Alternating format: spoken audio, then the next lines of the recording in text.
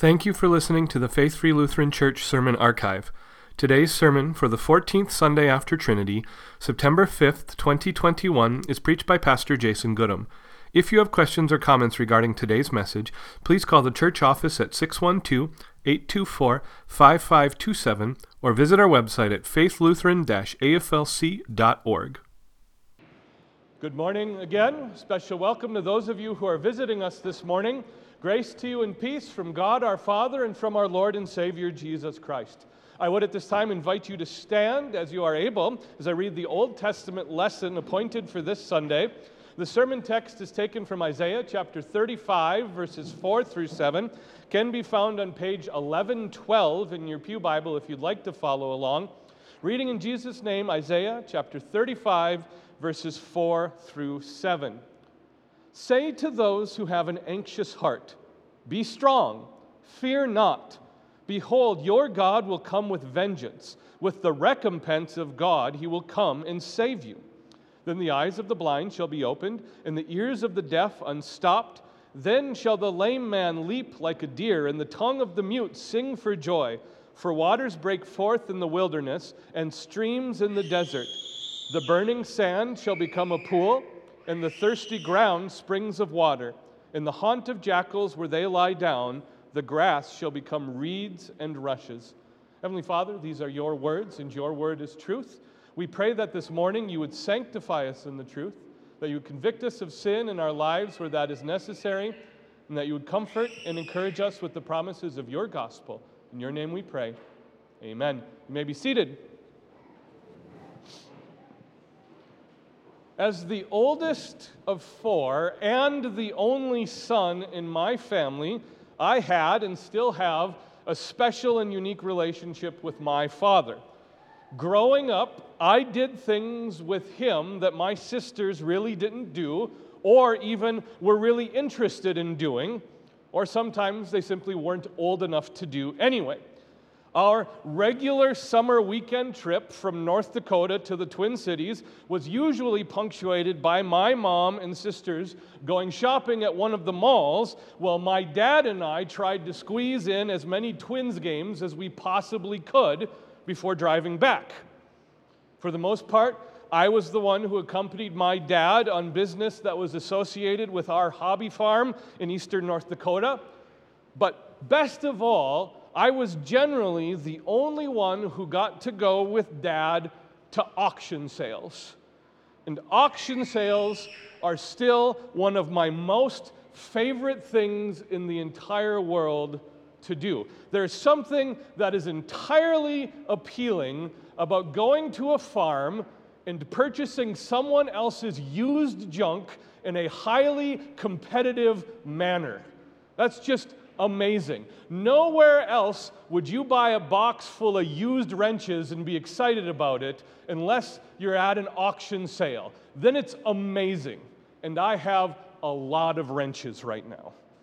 Now, all of this fits together because what I ended up doing, especially as a teenager, more or less was abuse or take advantage of that favoritism just a little bit.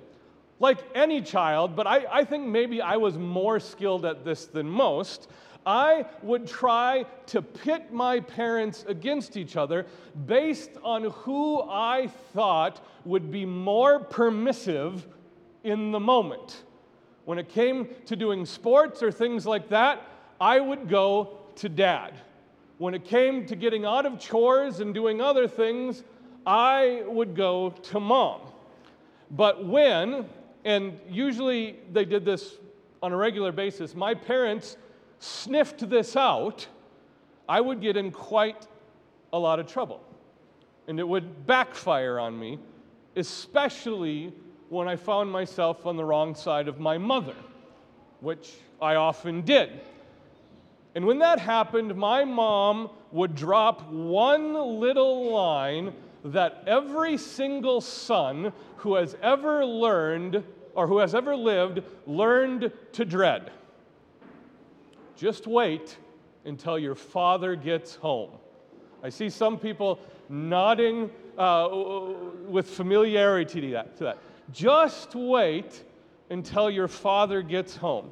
Now, I spent more time than I can count, or than I dare to admit, dreading the various ways in which my dad would vanquish me when he returned from work, tired and annoyed from his workday, only to find out I was sitting in solitude waiting to receive his word of punishment.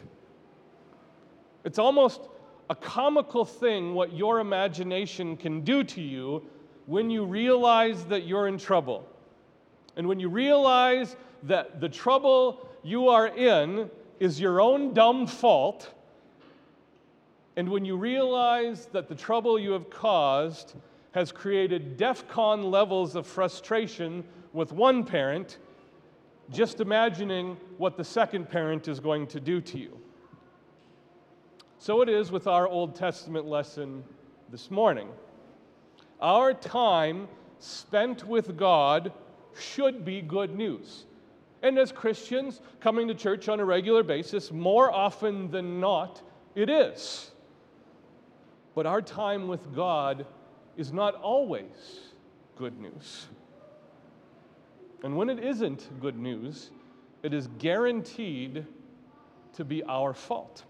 So turning our eyes back to Isaiah 35 this morning, we see one promise that Isaiah delivers to us that brings everything from the Old Testament lesson together for us.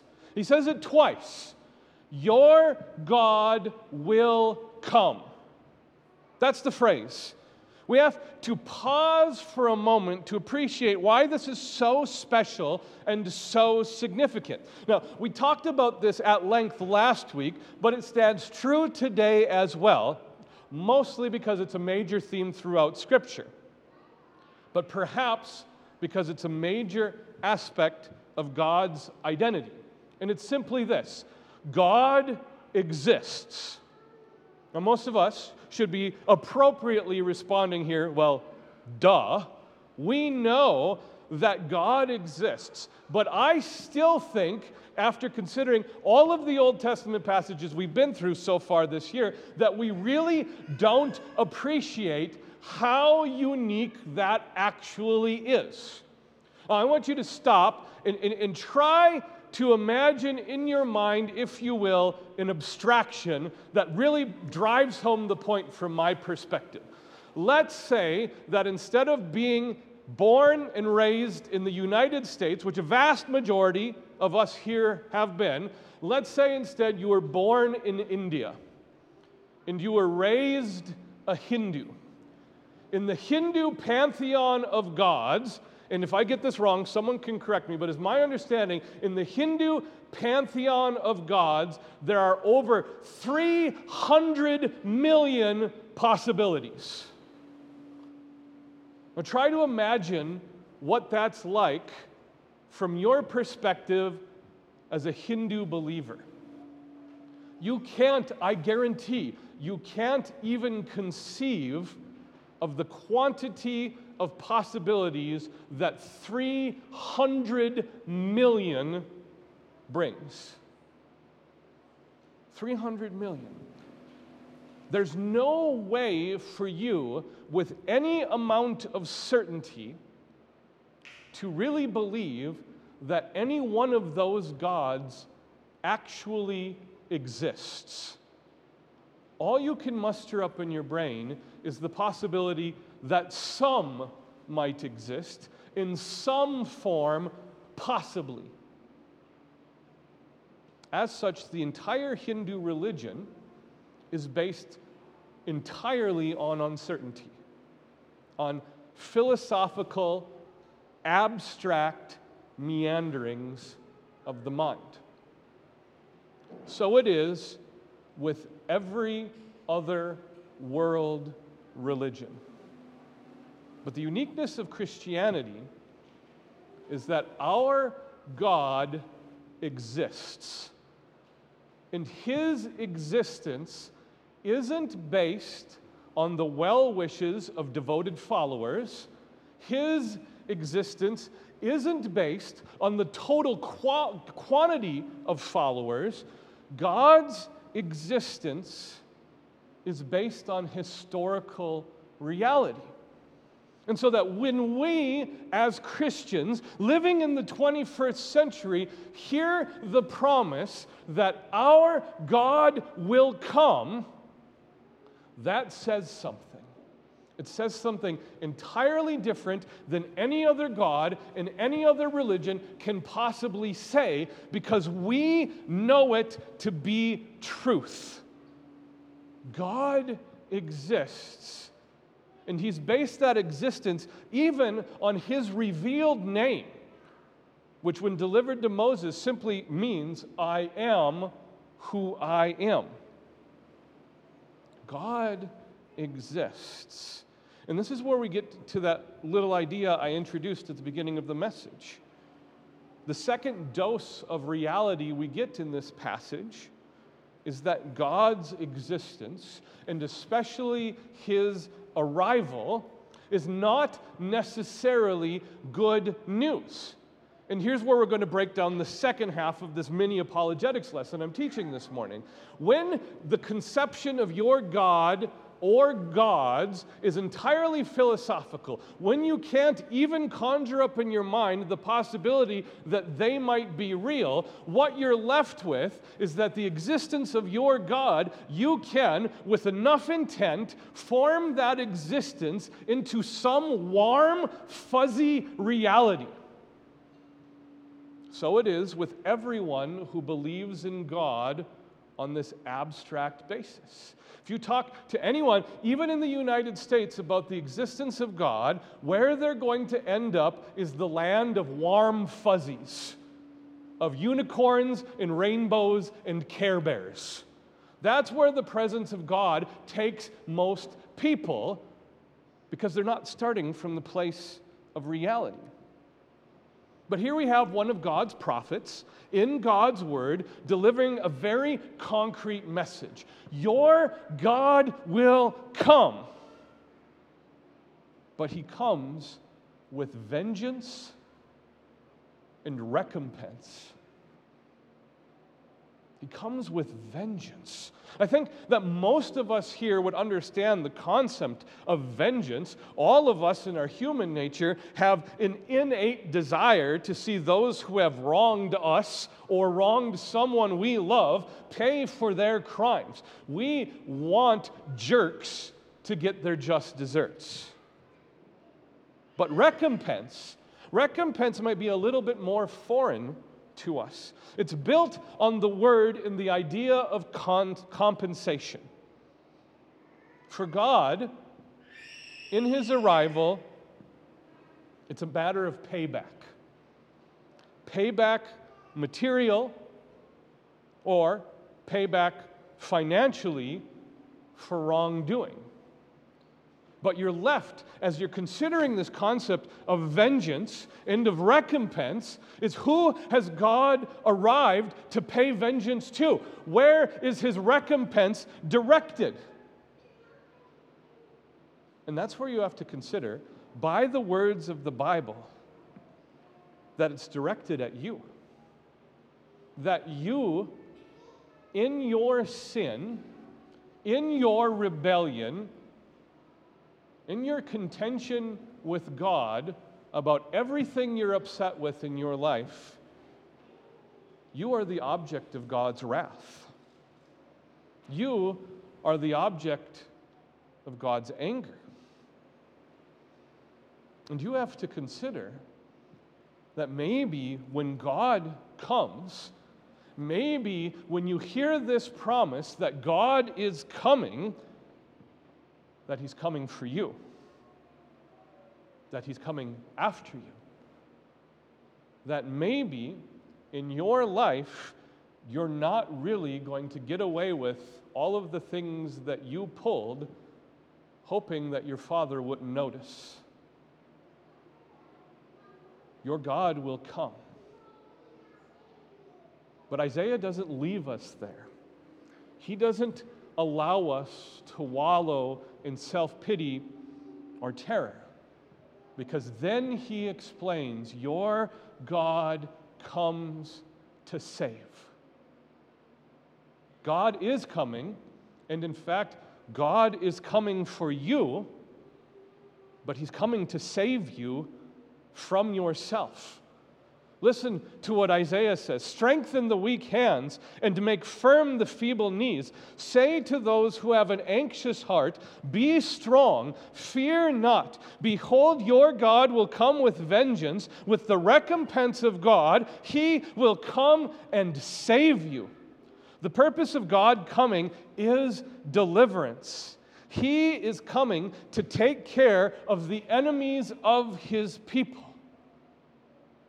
But the mode of God's coming, the mode of his deliverance, is forgiveness. The entire purpose when God shows up is that he might come and judge and condemn his enemies. But when that happens, God zeroes in on your sin. When God arrives, he has one thing in mind: your sin.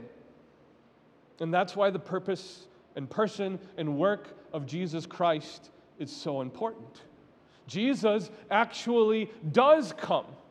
Jesus does come with vengeance and the recompense of God. And when Jesus shows up from the very beginning, your sin is under assault. Jesus is born in a manger in Bethlehem. He puts on human flesh, and he shows you how it's done. He shows you what obedience to God looks like. He shows you what praise and obedience looks like. And as Jesus starts his public ministry, he starts to put all of the work of the devil back in its place. He starts to heal the sick and the blind and the lame and the mute and the deaf. He starts to beat back fallen and sinful creation. But then, in the end, what Jesus does is he goes to the cross in your place and he takes your sin and makes it his own. And there are two messages in all of Scripture that you need to hear from this reality. The first is Jesus' words on the cross. It is finished. Jesus succeeds. The second are the words from Isaiah here in Isaiah 35. Fear not. And if you take one thing away from this sermon today, if only one thing stays between your two ears all week, take this away. When God speaks these words, fear not, in Scripture, what he says is that you have been forgiven. The only way you can be in God's presence, the only way you can exist before God without fear is if your sins have been forgiven. And this is precisely what God does for you. This is precisely what Jesus Christ accomplishes. God comes. He comes to save, and then he comes to assure. Close of our Old Testament passage reads like this: Then the eyes of the blind shall be opened, and the ears of the deaf unstopped. Then shall the lame man leap like a deer, and the tongue of the mute sing for joy. For waters break forth in the wilderness, and streams in the desert. The burning sand shall become a pool, and the thirsty ground springs of water. In the haunt of jackals where they lie down, the grass shall become reeds and rushes. When God comes to us to save us, he comes in a manner that is sure and certain. He doesn't come mysteriously. He doesn't come vaguely. He comes concretely. We've talked about this already. When Jesus Christ comes, he enters human history. And it is not hyperbole, it is not exaggeration to say that right now, in the year 2021, we have more actual historical evidence for the existence of Jesus Christ than we do of Julius Caesar. We have no doubt whatsoever that Jesus existed. If that's the case, then you have to do something in your mind and with your life about what Jesus has said and done because of what Isaiah has said here. Your God will come, and He comes to save, and He comes in such a way that is absolutely sure and absolutely certain. And this, maybe this, beyond salvation, is the most tremendous blessing in the life of a Christian. Is that God has come to save, and God has come to save you in such a way that right now it is entirely possible and biblical for you to know for certain that if you were to die in this moment, you would go straight to heaven. That you can be confident of your eternal destiny. And what these last few verses of our Old Testament lesson indicate is that even when Jesus was on the earth, He came in such a way that He repeatedly demonstrated He was the God who comes to save.